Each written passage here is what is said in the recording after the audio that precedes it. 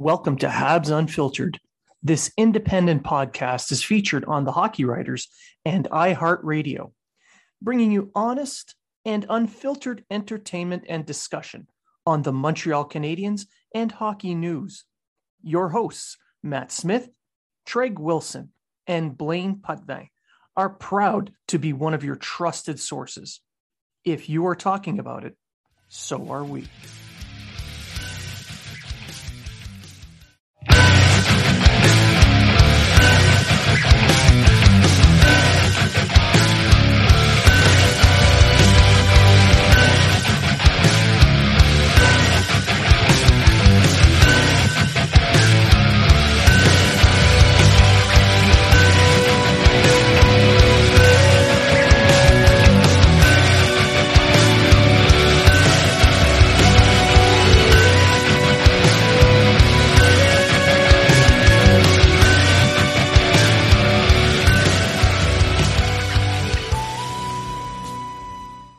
Welcome to Habs Unfiltered. This premier independent fan experience podcast is featured on the Hockey Writers and brings you honest and in-depth Montreal Canadiens discussion and entertainment. Your hosts, Matt Smith, Treg Wilson, and Blaine Putney, are proud to be one of your trusted sources for Habs and hockey news. If you are talking about it, so are we.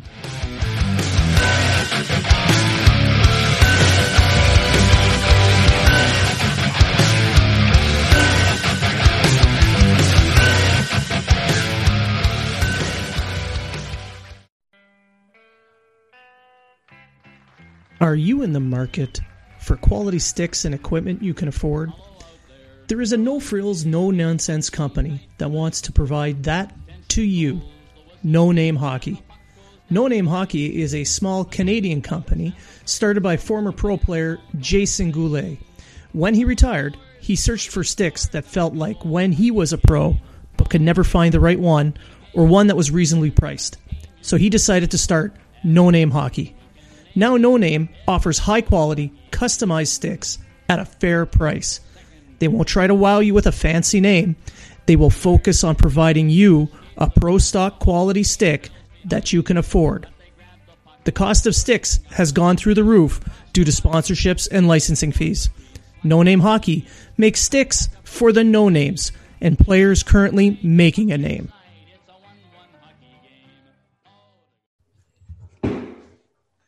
And welcome to Habs Unfiltered, episode 114. I'm your host, Blaine Putney. I am joined by my co-host, Matt Smith. Good morning. And Treg Wilson. Hello. So, not much happened. Thanks for listening. No, it's so Best show ever. Yeah, it's been a pretty busy few days since the last episode. Couple games against Calgary. The Twitter exploded because of what happened in that series. You know, the usual stuff. But before we get started on the Habs, we can do a little bit of an around the league. Matt, you had some prepared statements regarding your status. Yeah, so Alexander Ovechkin. Oh, that. Oh, okay, yeah, go ahead. My status. I'm not going to get into that. So Alexander Ovechkin, we'll get into him first. Last night, he tied Mike Gardner for seventh all-time in NHL scoring with 708. He's now 9 goals away from tying Phil Esposito for sixth. So congratulations to him. He's always been one of my favorite players. Just a fun guy to watch, right? He's always just, every goal looks like his first goal, and he celebrates, and he's great for the league when he's not breaking COVID protocol. That's true. And I'll segue into the COVID thing. And there was news that Minnesota Wild first-round pick Marco Rossi is returning to Austria to rest with his family due to complications from COVID-19. He was sidelined indefinitely due to an upper body injury on January 10th, and there hasn't been any other details regarding that. So it could be possible that he he got the virus while he was recovering from the injury. Nobody seems to know. They haven't made any more statements regarding his illness. But you know what? This guy was a possible dark horse for the Calder. Like he turned heads, put up a lot of points for the Ottawa 67s, and played on a really weak Austria team during the juniors. But he was still a guy that you noticed every time he was on the ice. So, wish him all the best. Hopefully he's back on the ice soon because he's got a promising career. Yeah, he could have been able to play in Iowa this year because of the OHL not playing at the moment. Yeah. So that could have been a stepping stone for him if he didn't crack the lineup. But the COVID situation that trumps it all. So just hope he gets back 100% and he can do what he was gonna do anyway.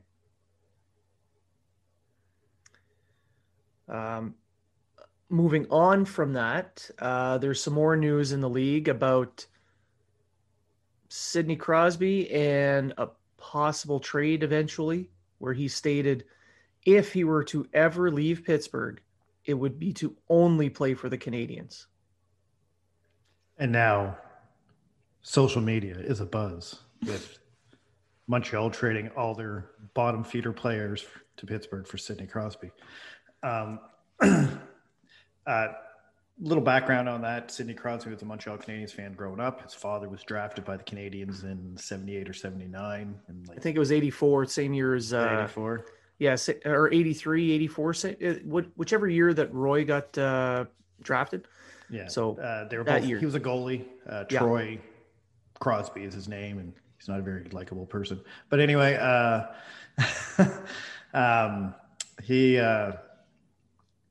So Crosby grew up a Canadiens fan his whole life. And he did say that I don't think Pittsburgh's dealing Crosby. I think there's rumors out there that Rutherford was fired because he was trying to trade Letang. And the ownership didn't want anything to do with that. They're still in a we want to win now situation. I think good thing they didn't trade him because now he's hurt. Yeah. And Rutherford, I think Rutherford wanted to rebuild the team, and ownership thinks they're in a win now situation. I'm kind of siding with Rutherford on all this, but so the rumors are going to run rampant on social media about Crosby. I wouldn't look too deep into it at this moment. I can't off the top of my head tell you when his contract is up or anything, but not for a few more years. And it's a decent cap hit, 8.7. That's a good cap hit. So yeah. Great. So you imagine the Canadiens do trade for him. He's got maybe 2-3 years left, and then his contract's going to be an albatross. All the people that are harping on, when I posted a few days back that Vegas and Montreal won the Pacioretty trade, and everybody, almost to a person, was mocking me, calling that horse crap. Well, look what we got. We got Suzuki and Tatar, blah, blah, blah. Like, that's great. Well, Suzuki's younger. So we traded away an elite goal scorer, and we got back a quality return. They get what they want. We get what we want. So if Montreal were to trade for Crosby, would these same people say that the Canadiens won the trade? Depends on who goes back.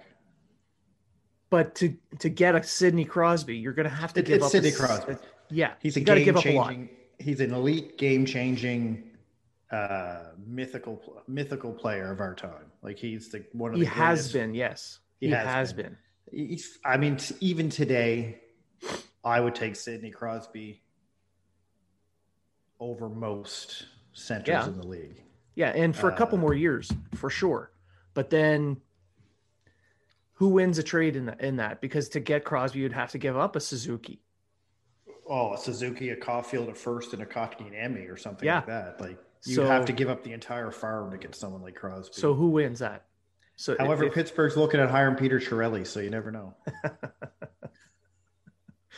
They'll trade him away for Magic Beans. I heard a rumor that the Hextall was in the running for that. I just think that would just be. Even though I think he would do very good for the organization, I just think that like you go from Philly, then you go to Pittsburgh. I'm like, that would ruin his legacy. It's a little weird. It's a little weird. weird. Ruin his legacy. So imagine if he goes to Montreal, he'd want to fight Chelios every time there's an alumni game. But you got to think, though, he did really good things for Philly. Like, he really did build up that team and build up the roster and everything. So he helped out LA as well. Yeah, absolutely. All right. So I'm definitely on the Chiarelli bandwagon, though. Oh God, yeah, I'd love to see Chiarelli there. I'll trade Crosby for Danault and Mete. And Ryder, because fucking Gary Galley just had him on the ice a lot last night. So Ryder, second. We don't have Halak yet. How long has it been since Ryder was in the league? It's been what, 4 or 5 years since Ryder left? Years. Probably been longer than that. I think he was in Detroit or Boston when he first stopped playing. I'll give a guy once. But yeah, I throughout the game, throughout the freaking game, you're doing it on purpose. So I got Ryder here. Last season in the league was 14-15 with the Devils. He played 47 games and put up 19 points. I tweeted when Galley said it the first time. I said, I can see the mistake, same number, they look alike. I get it. And then when he just kept repeating, I was like, well, now he's either doing it on purpose or, I mean, Gary Galley's the only color commentator that talks more than the play-by-play guy. Yeah. Yeah. Like stop with your stories. We want to hear what's going on with the game. And most of the stories are bullshit. Oh, 100%. And stop with your terrible takes because, like the hit on Cocky. Well, we can get into that later. But that is going to be a segment. Yeah. But yeah, if you're calling him Ryder, call him. I can see the first time, but throughout the game, all night long, nobody just went, "Hey Gary, it's Toffoli." Yeah. Oh, sorry, my bad. And then just change over. No. He's doing it.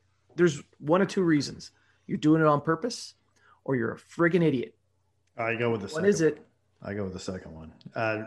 I don't know why Sportsnet still has Galley doing color comment. He's terrible. For me, it's the fact that he does Canadians games. Like you can tell that like he's not a Canadians fan whatsoever, and he goes out of his way. He hates them. He hates them. Right? He goes out of his way to say the most to just slide in negative stuff, and you could see someone skate through center ice with a skate attached to a stick, and Buddy gets hit in the throat with it, and he'd be like, "Look pretty clean to me." Looks like he might have got a little bit, but look pretty clean to me. If the Canadians player didn't do that, he wouldn't have gotten that. Yeah, it's all his fault. But anyway, he Gary Galley could be a whole conversation. Yeah, but I'm just gonna simmer a little bit because I know that we can talk about this for hours. And what kills me is John Bartlett does an amazing job. He does.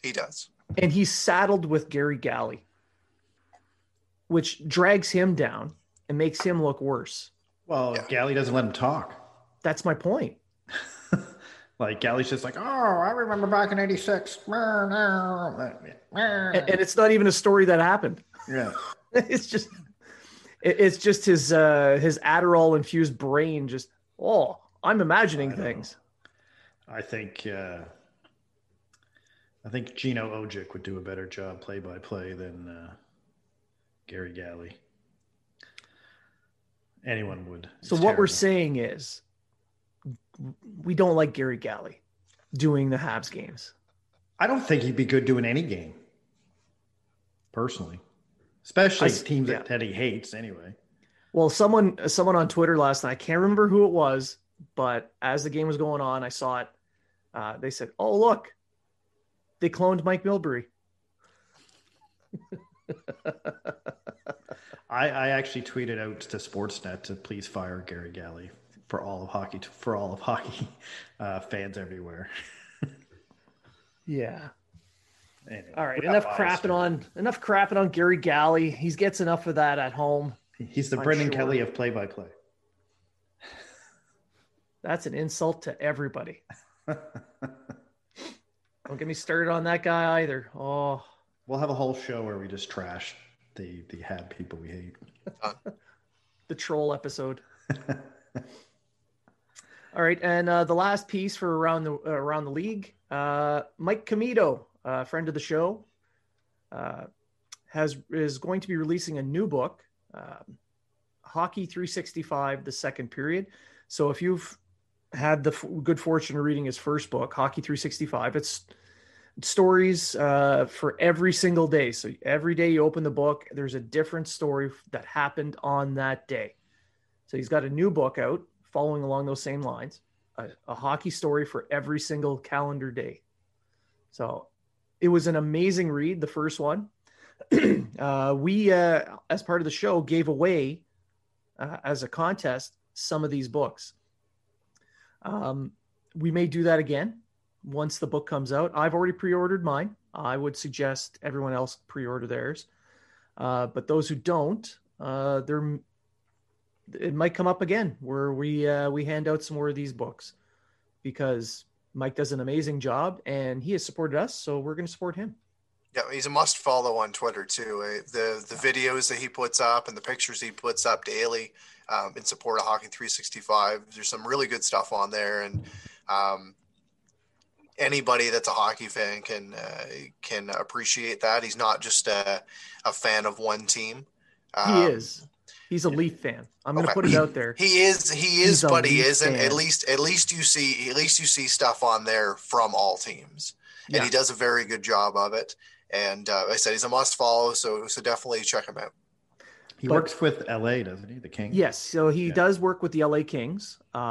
He also works with the Sudbury Wolves, and so he was the team historian for the Sudbury Wolves. He was the first time that Sudbury had a team historian. He put out some great stories, especially about Howler, the stuffed wolf that would come down from down to the scoreboard after every goal. So if anyone's been through the OHL and has gone to Sudbury for a game, they'll have experienced 5,000 screaming Sudburyans and a screaming wolf after every goal. And he put out a great story on that. But yes, he is a Leaf fan. He's raised a Leaf fan. However, he is now surrounded by Habs fans in Sudbury, living in the Francophone area of town. So, comment ça sent, Mike? Comment ça sent? T'aimes ça? T'aimes ça? Oh, je te gage. So, but yeah, check out Mike's book. Pre-order it. I have. And thanks, Mike. Okay, so we'll move on. We're going to go into our Habs stuff now. We're going to talk about the Calgary series. We're going to break that down a little bit. So the Canadians are 1-1. Okay, that was great. So moving on. Nothing happened. It was completely uneventful. Well, the first game, Montreal just outplayed Calgary and really made Riddick look like a fool in nets, because I don't think Riddick looked good at all. But the second game was a very different hockey game from the first game. Well, the first game was a pretty the Canadians controlled the play. 5-on-5, they controlled it. They took advantage of their power play time. They took advantage of their shorthanded time with their fifth shorthanded goal. And Calgary looked flat. And I after that game, I warned on Twitter that Calgary's had a team meeting, players only, which normally goes one of two ways. Either the team continues playing like crap and they trade away half the team, or they come back and they play like madmen. And I expected the latter. So, and they came out and they played hard. Calgary was a very different hockey team in the second game. However, the Canadians still controlled a lot of the play. The difference being they weren't shooting on Riddick. They were shooting on Markstrom. And I think Markstrom was the difference in this game. Jake Allen played extremely well. He made a lot of good saves. So no one can fault him for anything. He doesn't score goals. He stops them. He let in one goal in 32 shots. One. So he did his job. I don't think the forward group did enough to get a goal. Like, they got a lot of good shots off. They got shots in the slot. But when Anderson left, the entire feel of the lines changed because Julian had to do the line blender, What do you think, Treg? Yeah. The first, I'm going to say period and a half, Calgary was kind of controlling the play, but Montreal kind of did a pushback. It wasn't more of a pushback. I think it was more of a Calgary had the 1-goal lead, so they just kind of, all right, we're going to just clog the neutral zone, and they're going to have to fight their way in. Montreal had a lot of shots, but their shot selection was a lot of belly pads, a lot of side of the net. Not taken away from Markstrom because he made some big saves on some shots, especially on Tatar and a couple on Gallagher. But again, the rebounds were there, and the Calgary defense Montreal could not control a rebound because Calgary's defense was just right on it. And that was the difference from the game before. The game before, Montreal used their speed and size to get behind the Calgary players. And I mean, and this year, in this game here, they had a few chances. They had a couple 3-on-1s that just didn't go their way. But Calgary just didn't give them that chance. It was almost like they played a 1-3-1 kind of defense, and Montreal just couldn't get behind anyone to let their speed out. And when Anderson went, you're absolutely right. The lines got juggled up. Toffoli, I think, was playing with Suzuki and Drouin. And not that they played bad, but he just doesn't play the same style that Anderson plays. So there was some good points. Allen, I think, was excellent. I mean, you can't complain about a 1-0 loss. He stopped he stopped everything he could stop. And the Gaudreau's goal, Price wouldn't have stopped that goal. So that was a nice goal. It was just, what are you going to do? What are you going to do? Well, maybe have the penalty kill. I don't know. Play a little bit more aggressive. I thought the penalty kill was good. It was a bounce, though. Yeah. Right? It was a bounce. It was a bounce, and the face-off was in that part of the zone. Right? It was a shit bounce, and all of a sudden you've got a guy that's a natural goal scorer that's wide open. Like, as Strag said, Price probably wouldn't have stopped that. Most goalies in the league probably wouldn't have either, right? So that's true. Even Gary Galley said pucks have a way of finding good players, and that was, even if Gary Galley says that was a lucky bounce, it had to be a lucky bounce because we already talked about him. But anyway, no, the Canadians were unable to create any speed in transition. You're right. Calgary was playing a trap style game. They set up a left wing lock, funneled the Habs into one side of the ice, and then just locked that down. Their transition game was slowed, which means their zone entries couldn't be as controlled as they wanted to be. They're playing the chip and chase at that point. And with their transition game slowed down, they don't have the speed entering the zone to really attack the defender. So the defender has more time to get the puck out, and off it goes. So Calgary adjusted properly. Yeah, it's I mean, I don't know if we're going to get into this now, but there were some questionable calls in that game. A ton. And it kind of was both ways. There were soft calls both ways. I don't think the reffing was as good in this game as it was the game before. But the most predominant non-call, well, actually there was a call made, but not to the right person, was the hit on Kotkaniemi. And oh, you mean the one that Calgary tweeted out, Dubé, strong arm, and then they deleted it? Yeah. If you know what, if he didn't push up, or I don't think he left his skates, but he certainly rose up on his skates. I don't know, that's just all around. I think that was a worse hit than the Armia hit. I think it was all to the head. His whole forearm caught Yemi right in the face. If that's not a hit to the head, I don't know what is. I know player safety says 50% of the contact has to be on the head. I'm pretty sure that's more than 50%. Like, do they do like a calculus there? Do they no break idea. down the video and say, oh, okay, well, his size of a head is this, 45% of the head was hit, not a call? George Peros, I don't look at him as being someone who's good at math, so I have no idea how they do it. But it was a dirty hit. It was an intentional hit. He intentionally meant to hit him where he hit him.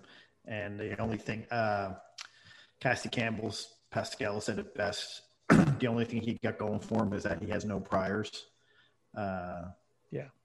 And we'll see what happens. I don't expect anything to happen out of it just because I have no faith in the player safety, but we'll see. And just so everyone knows, I would say the same thing if a Montreal player did that to a Calgary player, because that type of hit is just not something we need in the league anymore. It's not 1985 anymore. So I'm just trying to find. Yeah. So where's the? I don't know, Matt. What did you think of it? The Kotkaniemi, after the game, Kotkaniemi said, "I don't really care. That's things that happened in the game." When he was asked about the non-calls, and my response to that is, Kotkaniemi's never going to say a ref missed a call again. He'll probably get suspended. You know what? That shows maturity in the kid too, though. He yelled at the ref during the game. He got the penalty, and since then he's like, "All right, I see how this league's going. I'll just let my coach and someone like that deal with the." Well, according to Holtby, he didn't yell at the referee. All he said was, "Hey, ref, you missed a call." Bam, 2 minutes. No. I mean, ref's got to have thicker skin than that. I've reffed enough lacrosse games and stuff like that to know people are going to say shit. So he gets a 2 minute for saying, "Hey, ref, you missed a call." And then he's asked after a game, "What did you think of that non-call about the high hit you took?" He's not going to say, "Oh, that guy's a douche." No, he's going, "I don't know, blah, blah." Canned response, hockey player. And the funny thing about it is Sherratt went after him, grabbed him by the head, and they never blew the play down. Like, Kotkaniemi's on the ice. Yep. Everyone stopped playing, too. Everyone was just like, "Yep, that's a penalty." And everyone was going to start grabbing a partner. And then the refs were like, "Play on." And everyone was like, "Play the whistle." Okay. Right. So yeah, they're like, "Go ahead, guys, keep playing. We're good. I'm just counting this money here from your owner." And then Allen covers the puck. And then a scrum ensues and Weber gets a penalty. Yeah. Well, yeah. I don't even know what Weber did. He didn't do anything different than anyone else in that scrum, but he comes out. He said, "Hey, ref, you missed a call." Yeah. Probably. So, I mean, I don't like blaming the ref. I'm not a big one to sit there and blame the refs for shit, but stuff like that So I got into this after the Armia hit, and I'm going to do it again. If you're not going to call stuff that players all see as borderline, you don't even give a 2 minute call. Like, you could have given a 2 minute call on that, and it would have calmed shit down. If you're not going to call that, players are going to police themselves. Things are going to get out of hand. The last time it was just Edmondson and Myers stepping up and fighting, and that's enough. But in a case like this, where it's going to simmer for about a week or two because they don't play the Calgary Flames again for a little while, and this is going to be in their back pocket, shit's going to get a little bit chippy. Which, especially since Dubé's not really a fighter, so he's not going to accept the challenge. No. And Kotkaniemi might be the one going after him. You know, the retribution amongst he players. Can do. We've seen it before. Yeah. So it's stuff like this. So it's going to escalate. And Brian Wild made a point on that. He said, "This is in the league's best interest. Not making these calls creates the animosity, which creates this heightened level of aggression, which makes people want to watch more, which helps their bottom line." So where's the incentive to improve the level of officiating or make any rule changes? It perpetuates itself. So the players are going to police themselves. When Connor McDavid misses the rest of the season due to a head injury, that's when they'll sit down and say, one of our star players just went out with a head injury from a questionable hit that wasn't called. That's when they're going to step in, or an Austin Matthews or one of the big star players of the league that's a face of the game, Ovechkin, Crosby, you name them. One of those players gets a serious injury due to a hit like this. That's when they'll step in and say, "All right, we have to do something about this." Well, that's what happened. We know that the NHL wants to see more goal scoring, and they've made changes to goalie equipment and to pants and to this and to this and to this to increase it. And now we've seen especially early on in the season, increased amount of penalty calls, a lot of time on the power play. And it's very frustrating to watch as a fan because you see a hit like the one that we saw in Kotkaniemi that went uncalled, and Weber gets a penalty for roughing in the ensuing scrum when you've got a guy that's slow to the bench, bleeding from the nose, etc. Yet you watch the rest of the game, and there was some really, really weak calls. So if you're going to call the weak stuff, you've got to call the very apparent penalties. If not, it's either you let them play to the level that you just didn't call and leave your whistle, or you start calling everything, which is going to slow the game down even more. And it's going to get to the point where it's going to be like, you may as well just play shorthanded all fucking season, because that's the way it's been so far.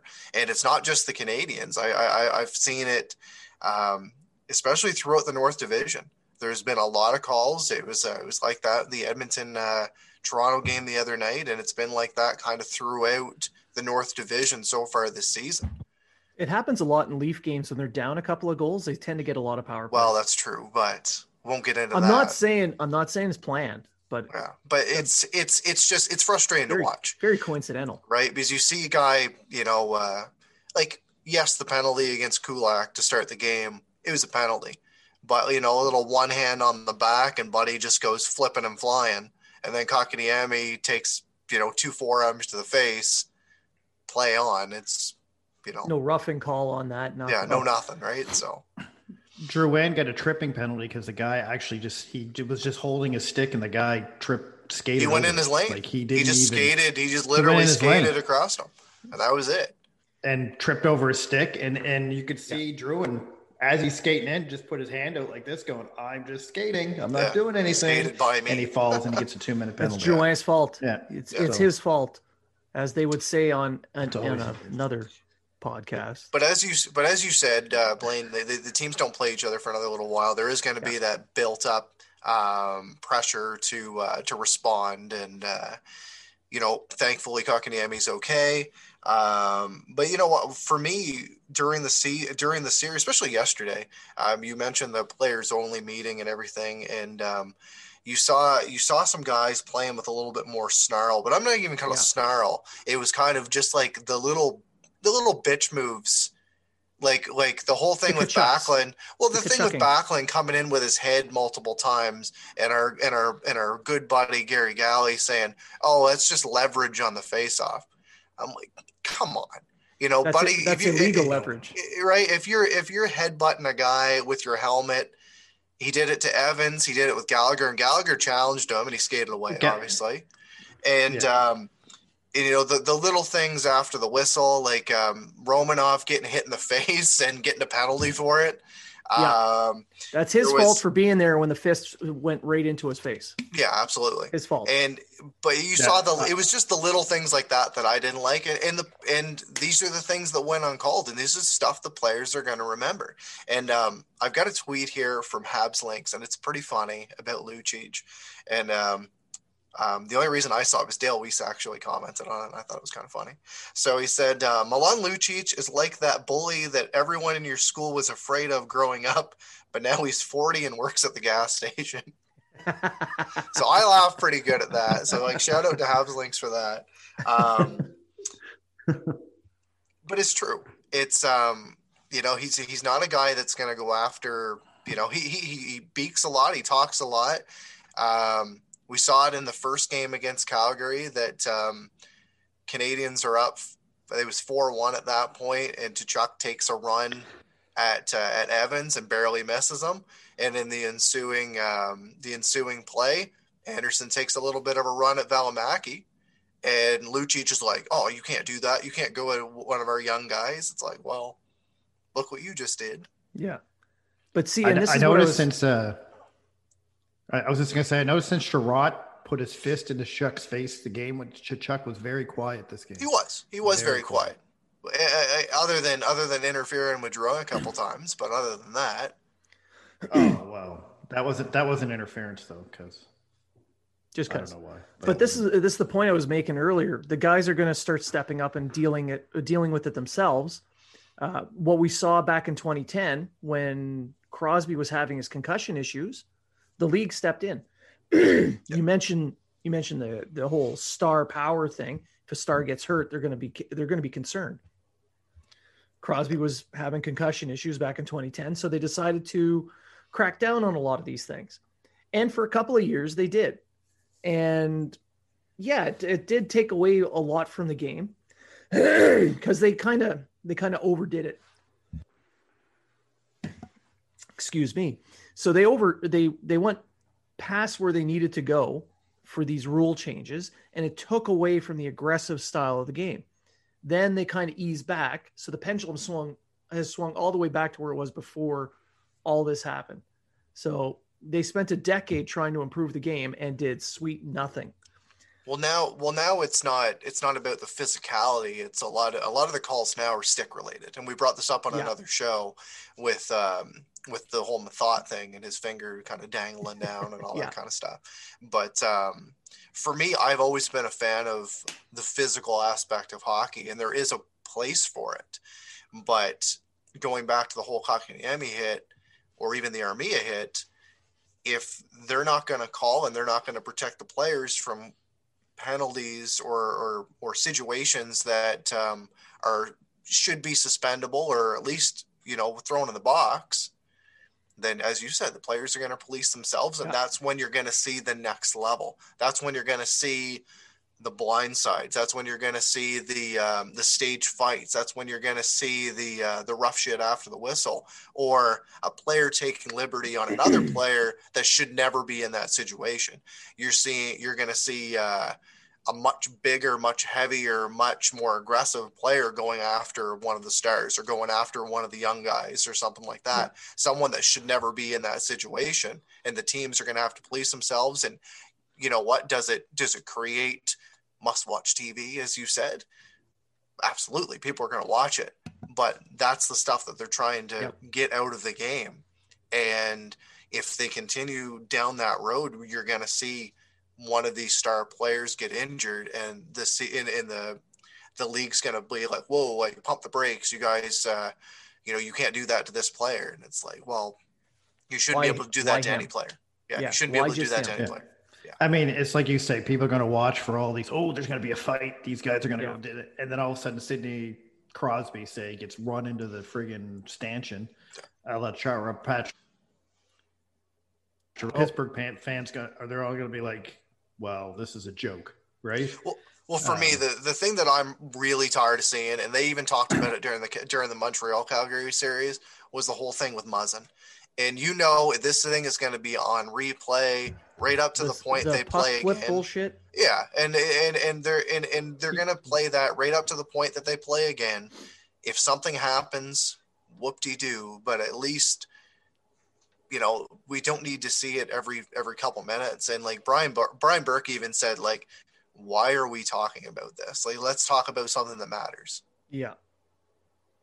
Well, he flipped the puck. Big freaking deal. Like, at the end of the game, he jumped on your goalie's head. Yeah. He jumped on your goalie's head, and the only thing you're going to do at the end of a game is flip a puck at the guy. But it made him really angry. He was super angry. But what message was he sending? Basically, he's telling him, like, I'm not really going to do anything. Angry. So it's totally cool. Yeah, that's okay. Campbell's on IR now. Yeah. For a leg injury, even though he got his head jumped on. Leg bone's connected to the head bone. Yeah. So you brought up. But I mean, it's like in the Montreal game, Kachuk got in Price's face and Sherratt put a fist in his face. Yeah. Over. And then he wasn't there anymore. Yeah. Exactly. No, but the overall, maybe flipped the puck. I don't know. So the game is getting super fast. The players are doing this basically at sprint speeds, and they're following a plan. They're not reading and reacting as they used to do. Now it's just sprint, go, sprint. So people are going to run into each other. Things are going to happen. People are going to get hurt from that.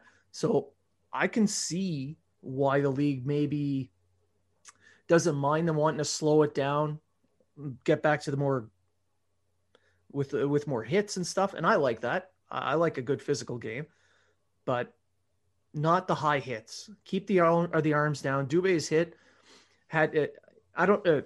He didn't have a lot of time to change his direction or read what was happening. Like it was fast.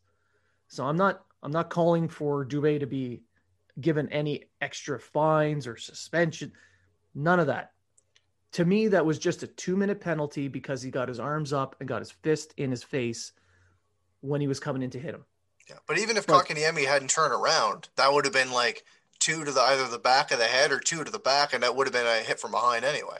Not into the boards, but if he either way, there should have been a penalty. Yeah, like a 2. There should have been a 2. At least. At least.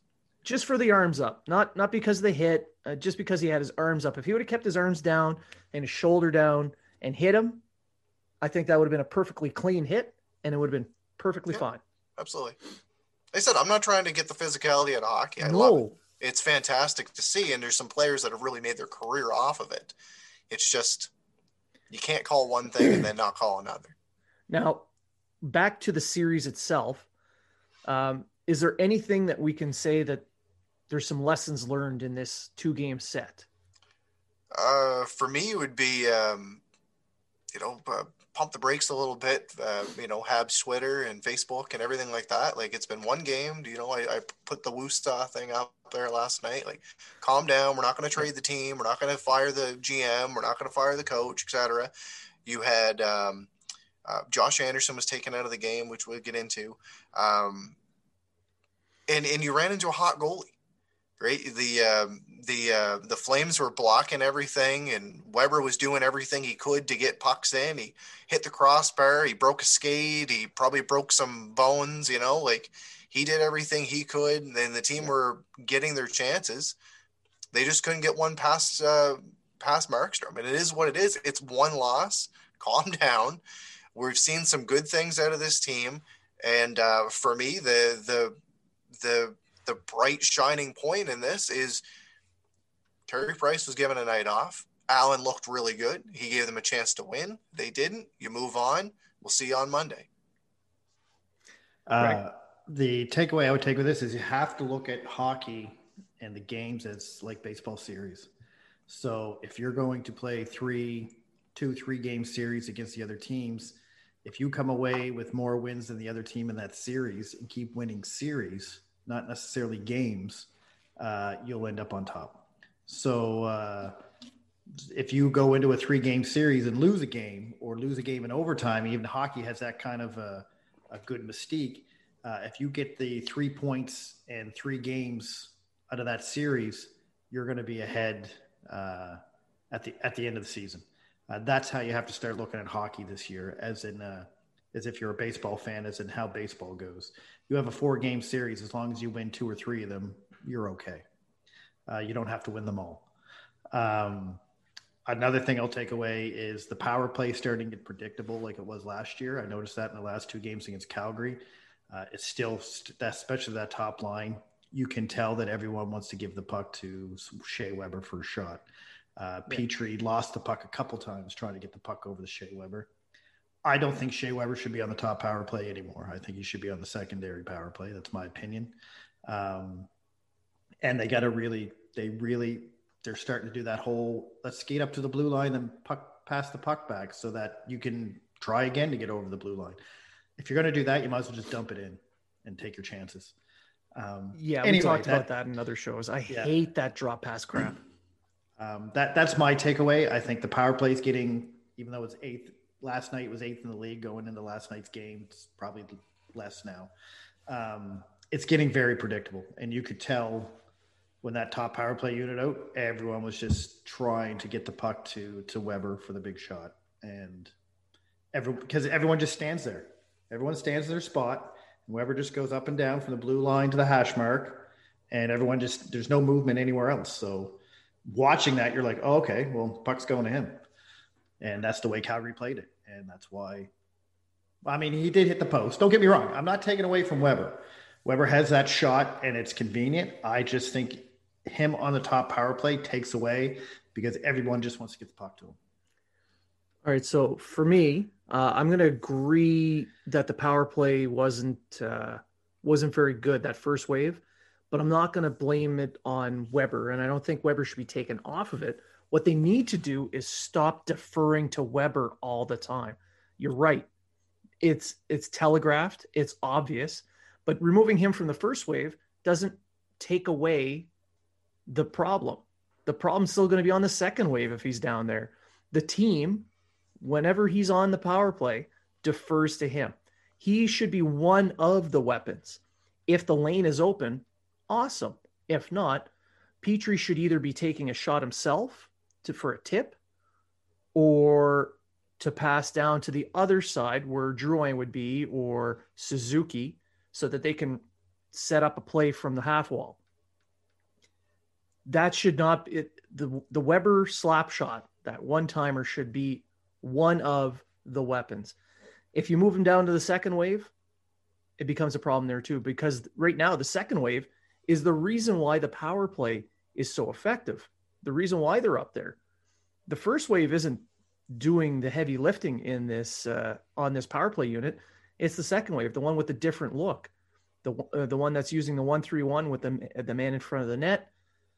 Everyone is a threat to shoot or make a play, and it's unpredictable. So that's the wave that's carrying the power play right now.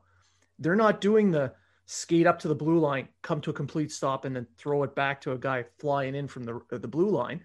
They're carrying it in. They're doing controlled zone entries. That's successful.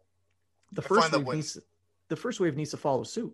I find that when Weber's on the power play, it opens up the slot, and it's something that they just don't see.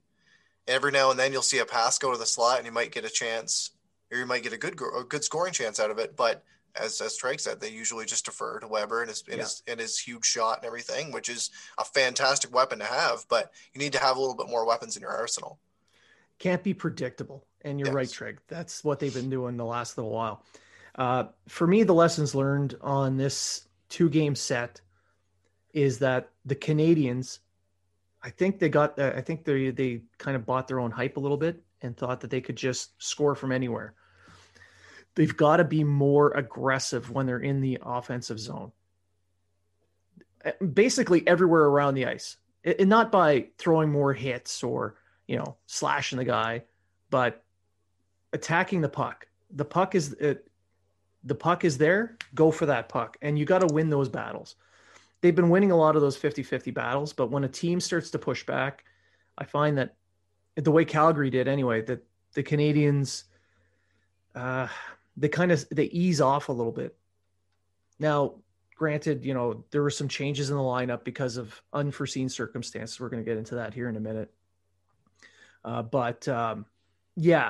It's make the adjustments you need, but keep that battle level there. I think losing a game after a good run like they've had will be beneficial. Now they've got they got a set coming up against Vancouver, who they've had some success with. Vancouver's going to come in and they're going to be motivated to avenge their losses. And Treg again was right. You have to face these baseball series as it's a 2-game set. I need to get 3 points. If I get 3 points in a 2-game set, that's a win. Sure, you lost in OT. Who gives a crap? You got 3 points because it's all about the standings at the end. So on that, I think Did I just say I was right twice? Yes, I did. Oh, mark that on the calendar. You know what else you need to mark on the calendar? Valentine's Day. And Valentine's Day is coming upon us, guys. Make sure you're ready for whatever the night may take you. Our friends at Manscaped, the global leaders in men's below-the-waist grooming, are here to tell you that you need to use the best tools for the job so you can be ready for anything on that special day. 2 million men are already trusting Manscaped's products to groom. Make sure you're one of them. Your girl can think of what to get you this year. Tell her to get the gift that's for you and for her. The best way to get started is with the Manscaped. Oh, I lost my spot. Manscaped Perfect Package 3.0.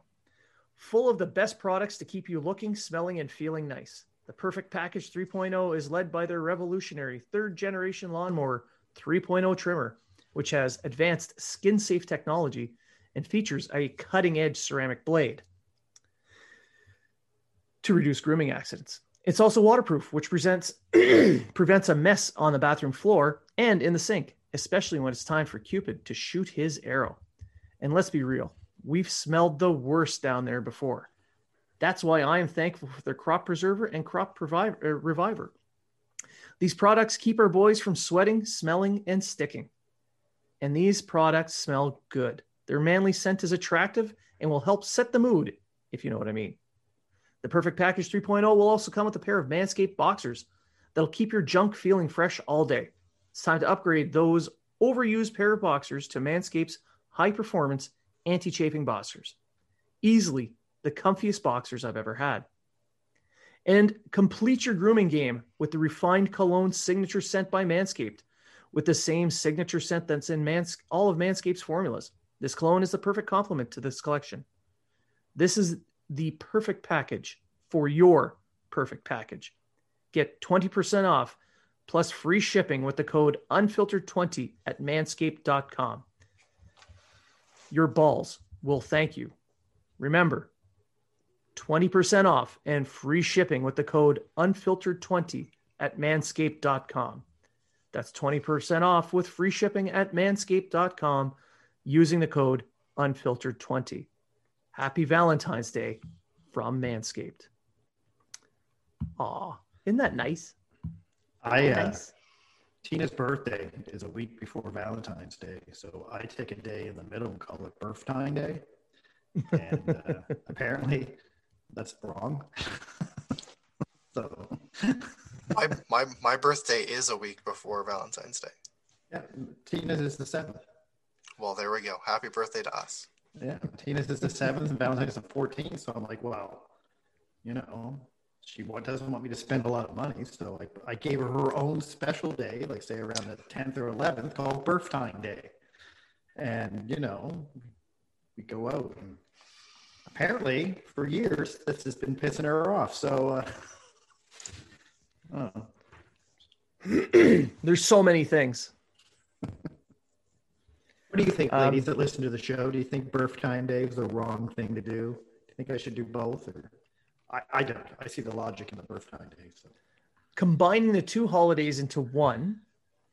Yeah. And she has her own special day. All hers. Just hers.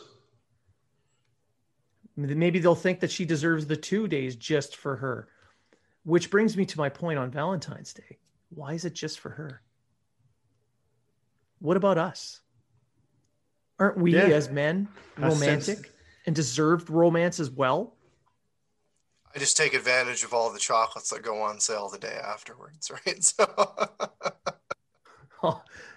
my wife doesn't like Valentine's Day, and which is helpful because then I save money on shit because I buy her flowers afterwards. I'm like, here you go. There you go. Because they're all half off. My wife loves Valentine's Day, except she gets Birthday Day. So she gets a bigger day just for her. Bigger day. Yeah. All right. So moving back onto the topics of the show. Josh Anderson left the game, went down the hall, and everyone was wondering what kind of injury did he have, because nobody saw anything on the ice. Turns out he left for having flu-like symptoms. So he is tested negative for COVID right now. And he is at home resting and dealing with this. So they're probably going to have to test him again here tomorrow, I would think. Eric Engels tweeted that it would be today. Oh, okay. There you go. Yeah. So 2 negative tests. We would be pretty safe to say that he doesn't have it. What may be related, but we're not sure, is that Laval has canceled their practices today for precautionary reasons. And it does seem like it's a COVID protocol precaution. So looks like COVID's come home to roost. Hopefully, just precautionary. I just think I think they're just going to keep Anderson away from the team until he's got that second negative test. Yeah. And then, maybe we won't see him at the morning skate on Monday or something like that. But I can see him at least being a game time decision, unless it's like actual flu and not COVID, because apparently, the flu's making a comeback. Yeah. Right. So it is that time of year. Yeah. If they practice today, I doubt he'll be at the practice today. No. If he has a negative COVID test today, he should be at the morning skate on Monday. I don't see any reason why he wouldn't be, unless he still has the flu. This would be around the time Montreal normally gets the flu in the regular season. I think it's just before Christmas that they would, like around the 10-15 game mark. If you look at traditional hockey seasons, that's when you see a couple guys out with the flu. So, I mean, hopefully it's the flu. It looks like it's just the flu. I mean, there was a rumor that his groin was bothering him, and that's why he left when he first left. I might have tweeted that because I heard it from someone else. But it's Jack Todd made a tweet that I thought was kind of funny. He goes, "It's hard to believe in the midst of a pandemic, people are happy that a guy has the flu and he's not injured." True, yeah, though. It's true. It's true. Like, as long as it's the flu and not COVID, then people are going to be happy. Because if it's COVID, then you might as well say he's injured because he's out for 2 weeks. So, yeah. But now the one thing that concerns me more is Laval. So as we're recording, it's Sunday morning, and the news came out this morning that Laval had to. They canceled their practice for precautionary reasons. I'm just looking it up now again. But you would think Laval too has players coming from all over the place, just coming into the training camp. What, last week did they start their training camp? I think. Yeah, for Laval. Yeah. So, but they were all in isolation. The ones that so they've been following the protocols. But yeah, there's nothing new that has come out about that since it was announced a couple hours ago. So for now, we don't know. We just don't know if there may be, if nobody ends up being testing positive, then great. But maybe it's related to the Josh Anderson thing. I don't know. It would seem odd because each group has its own bubble. They have their own rooms at the Bell Center. They have their own, because Laval's playing at the Bell Center this year. So they have their own spaces in the training facilities. They have their own spaces in the Bell Center. The media has theirs. So the opposing NHL teams have a bubble. Opposing AHL teams will have a bubble. And yeah, I'm not. There's not a lot to it. Speculating just now. We're just speculating. We're just pulling stuff out of our butts at this point because the only word that we have officially is that Laval has canceled today's scrimmage. That's it. So hopefully everything turns out okay and we don't have to worry about too much. I'd like to, I don't want to go in too deep on this because we're trying to get probably one of our next episodes is going to be about the minor league teams. So we'll see what we can pull off there. But yeah, that's what I got. Treg, you got something? Not about Laval, but we can bring up the rumors of Mete wanting to yes, trade. We can. So his agent has informed the media that Mete wants to play, and they don't see him fitting into the team this year, and he wants out. Now, Bergevin has come out and sent texts out to some media people saying that he's not shopping, he's not trading Mete, and there's been no discussion with his agent over a trade. As we all know, agents like to play media games, so he might not have went to Bergevin to say he wanted to trade. He might have went to the media first. We don't know the situation. But reputable sources like Pierre Lebrun, Rene Lavoie, they're the ones that came out and said Mete's requested a trade. His agent said this, and they're also the ones that came out and said that they were texted by Bergevin that he knows nothing about a trade, and there's no trade and what going. As we all know, I'm one of the biggest Mete fans in Habs history. But I will say this about Mete. I slag on him a lot. I will say about this. He needs to play. And right now he's not playing. He wants to play. They're not going to put him on down to Laval because they're not going to put him on waivers because they will lose him. Mete does have value. He can skate really well. He's good at entering the zone with the puck, and that's pretty much it. But there's value to him. There's a lot of teams out there that could use defensive help, especially in the Canadian division. Winnipeg and Vancouver are the first two teams that come to mind. So maybe there's a trade there. It all depends. I mean, it's all in Bergevin's hands right now. Mete's a free agent at the end of the year. I believe he's a UFA at the end of the year. I could be wrong. No, he's an RFA at the end of the year. Yeah. So Bergevin kind of has control over this situation, really. So it'll be up to him. One of my Twitter followers, Robert Louie, he's afraid that the depth will lose depth on defense if we lose Mete. Yes, but I think Ouellette could fill in as that seventh D guy unless there's a major injury. Cale Fleury. I don't know how Brook or the Swedish guy are doing down there. I don't think they're Olofsson. No. Olofsson and what's his face? Otto Leskinen would be a good one. Otto Leskinen. He'd be an all right one because he has some experience at a pro level. Are they as good as Mete? I think Fleury is in a different way. I think Ouellette kind of is in a bit more to what the system the Montreal Canadiens are playing now with that zone, which they always play, but it's more of a physical zone defense than sure. So if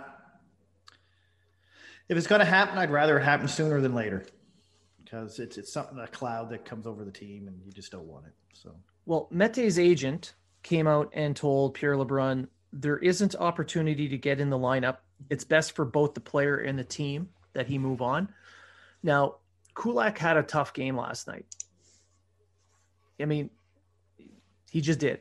He had a hard time. That's your path in. You have a player who has a tough game. Maybe he gets taken out. You get in. If you're going to be moping and not working hard in practice, the coach won't put you in. So you got to work your tail off in practice, do the little extras, the extra skates and all that other crap. Show that you're ready and willing. And then when someone has a tough game, you go in. That's the way in. But I think this is going to put pressure on the team to have him in the lineup either maybe on Monday. Maybe. But seeing that it's a back-to-back, I'd be surprised if we didn't see him in one of those games. Exactly. So Kulak had a tough game. They have a back-to-back coming up. Maybe they put Mete in for the first game and they let Kulak sit and, get his bearings again. It's stuff like that. Like Romanov as a rookie, they weren't expecting him to be as good as he has been. They were probably expecting to rotate Mete in sooner, but Romanov's been solid on that pairing. So that kind of closed off one of the ways that Mete can get in. Now, Bergevin flat out said, no one's told me about a trade demand, and no, we're not trading him. Like, he was emphatic. So what kind of trade value does he have, for one? And two, what are the needs for the Canadiens? So I can't imagine Mete's trade value being extremely high. Third pick. Maybe a third round pick. Maybe I think a his second value, on a desperate team. I think his values went down from last year, especially with his play in the playoffs. Yeah. He was only through 10 games, he was only averaging just over 12 minutes a game. And a guy like Ouellette jumped over him, was playing more and playing a hell of a lot better. And he wasn't playing playoff hockey whatsoever. He was just playing. He just seemed like he was just out there floating, and he was doing more. He wasn't doing much good when he was on the ice. That's more recency bias, though. So, but overall, throughout his career, he's been a guy who. But you brought it up yourself, and you said that that his agent said that there's no opportunity. Path forward. Opportunity. Yeah, there's no path for him to get in the lineup right now, but that's on the player.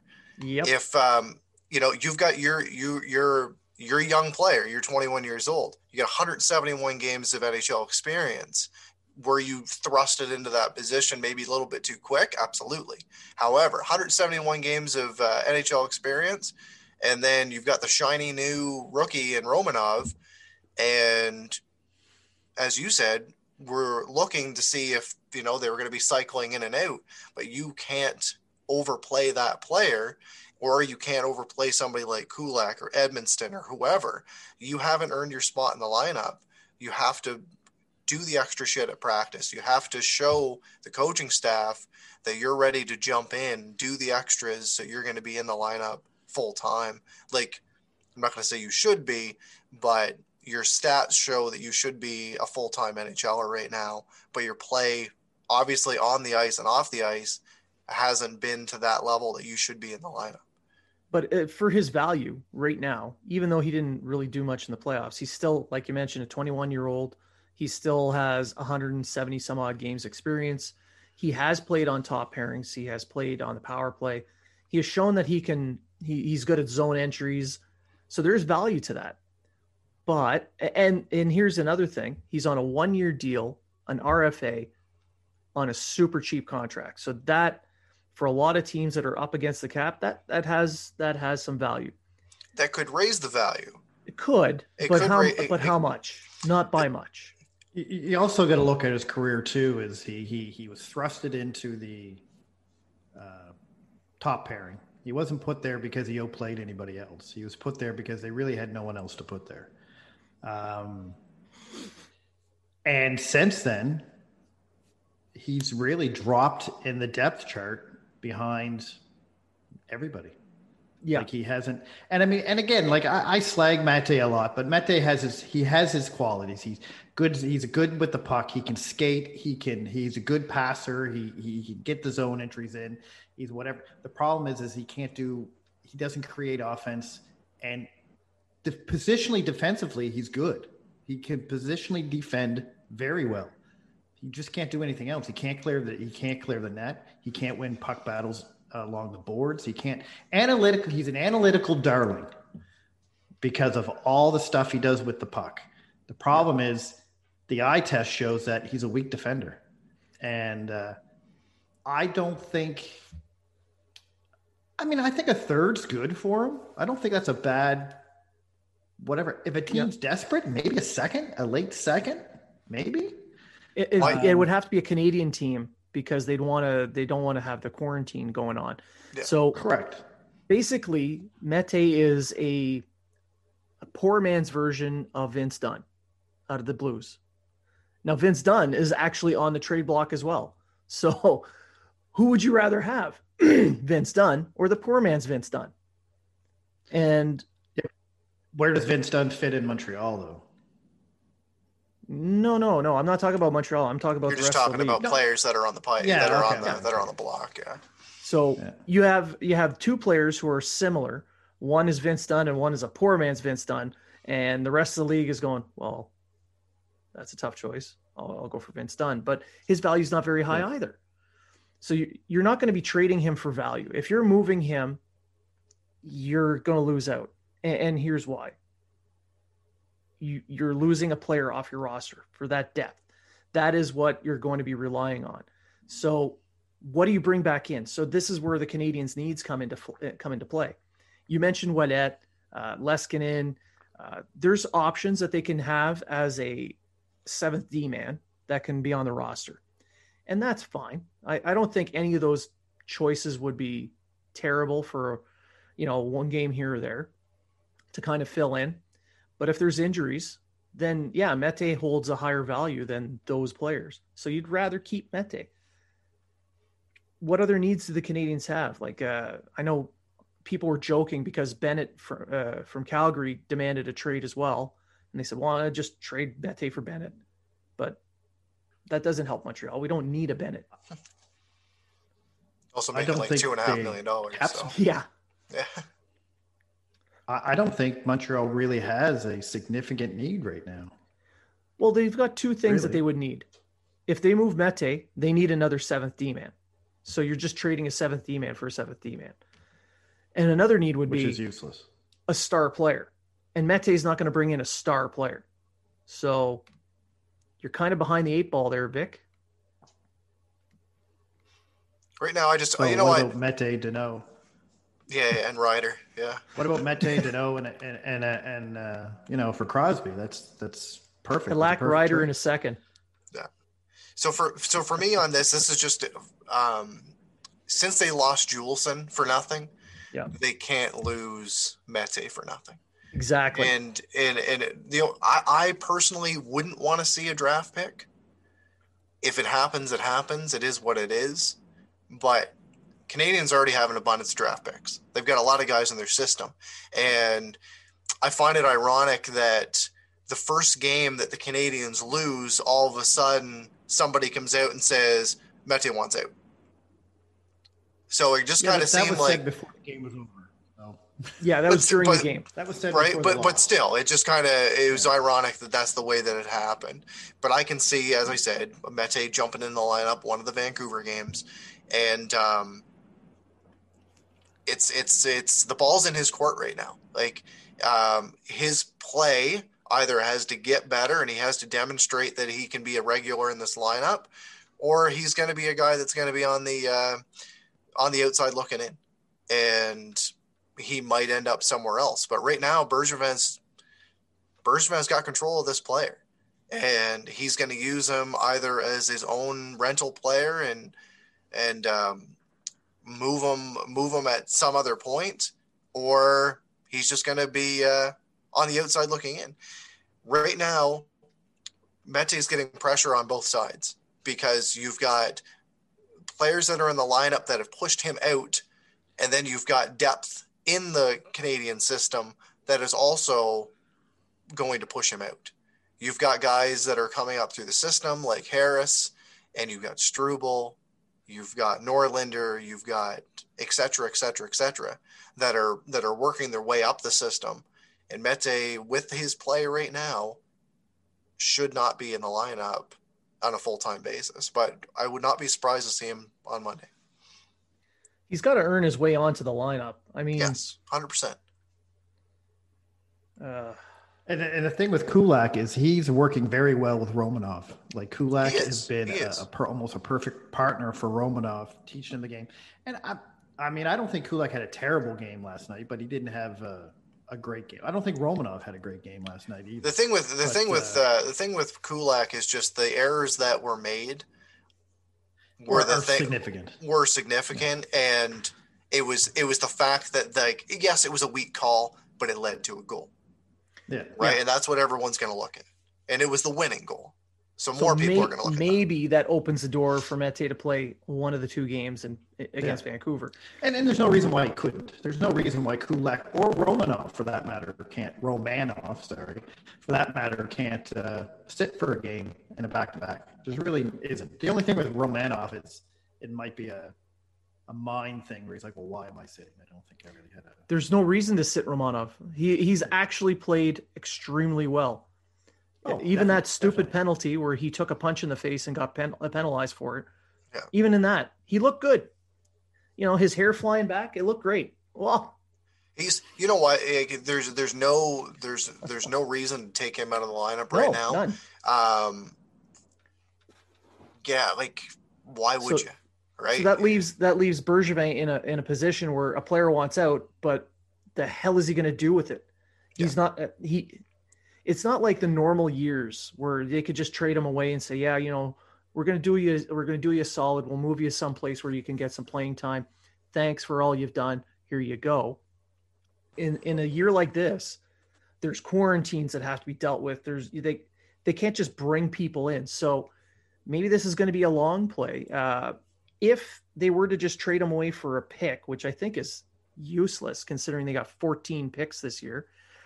And we're not even sure there's a draft that's going to happen. So they might have to, there's some stuff going on in the background. That's another show. So let's say, so they got 14 picks this year and 10 the following year. You get another pick. Whoop-de-doo. Like what's that going to do for you right now? the team wants to win now. They want to make a push. They want to do well in the playoffs. So they need bodies. And on the depth chart, he's kind of that he's a tweener, because you've got the guys down in the AHL right now who could come in and just hang out as a seventh man. But if there's an actual injury, Mete's way better than they are.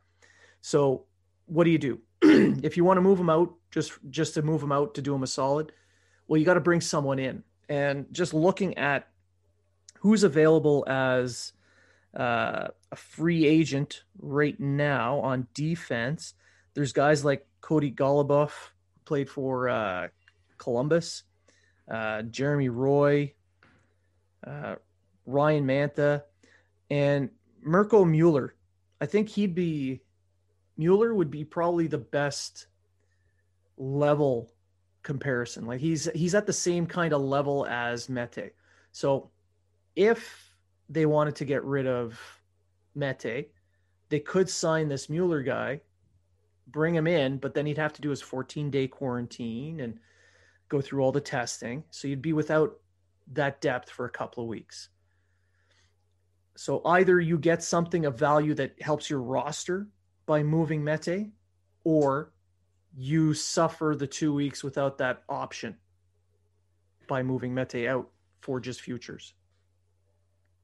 It's almost like he has to find someone in the Canadian division where they have a defenseman that wants to get moved out as well. The Canadian division is kind of handcuffed in those moves. Like, look at the trade deadline. You got the trade deadline in April. You make a move on the trade deadline day. You got to wait 2 weeks for whatever player you picked up from the States to come in and play. And the season's almost over. The season will pretty much be over. So these are things that they have to look at. So if they're going to be making a trade from an American-based team, they're going to have to make do for 2 weeks without whatever the return is. If they're just going to trade him away for picks and sign someone, they have to wait 2 weeks for the guy to show up. So, but even if they trade him for, like you say, or they sign Mueller or something like that, then you got to look: are they better than Fleury or Lett? Are they going to be any different? Mueller probably, maybe. And I'm not saying Ouellette and Fleury, Mete is not. They're better than Mete, because if they were, they'd be on the taxi squad right now. But I think. And unless there's a major injury, you could go with either one of those guys on your bench, or on your 22-man roster. You can keep them there with a major injury. You're absolutely right. Mete's the guy you got to go with. So, if you need a guy long term, you don't want to have them in long term, because then you don't have any backup. You don't have any more depth. You've just spent it all. So you want Mete there, or at the very least, someone of equal standing. So, but to do that, you got to wait a couple of weeks if you're moving them out. So you're going to have 2 weeks of don't get hurt, guys. So it's a shell game. And if the player really wants out, hopefully he brought this stuff up to management before his agent went public. Because we saw what happened in Columbus, how things got really, really toxic really fast. But there's no John Tortorella in Montreal. I like John Tortorella, but anyway, that's just me. Oh, Torts is great, but once he's one of those types of guys that when his mind's made up about you, if you're at this level in his mind, he'll treat you at that level, and that's it. So, is there any other points you guys want to bring up? No. The only thing I'll say is Mete can't lose him for nothing. That's the last thing I'll say. Exactly. And buy Mike Camino's book. All right. Yeah, buy Mike Camino's book. I don't think Mete's with the Habs next year anyway, regardless. But no, we'll see. No. We'll see what happens. Off-season moves will be happening. So, I want to thank everyone for listening. We appreciate all the new subscribers to the YouTube channel. Keep checking us out there. We'd like to grow that a little bit more. We're still just starting out there, so bear with us. Thank you for listening to the podcast on all the other platforms that we have it on. And, the DMs are open. Send us some messages if you want to see us on another type of platform, on a different, whatever. We're open. The door is open. We want to interact with you. We want to make the show better to keep you guys happy, to keep you guys informed and listening. So again, thank you for listening. And remember, if you are talking about it, so are we.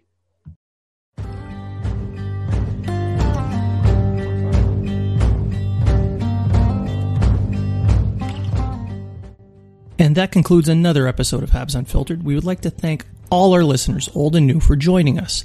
We hope you were informed and entertained. And always remember, if you are talking about it, so are we.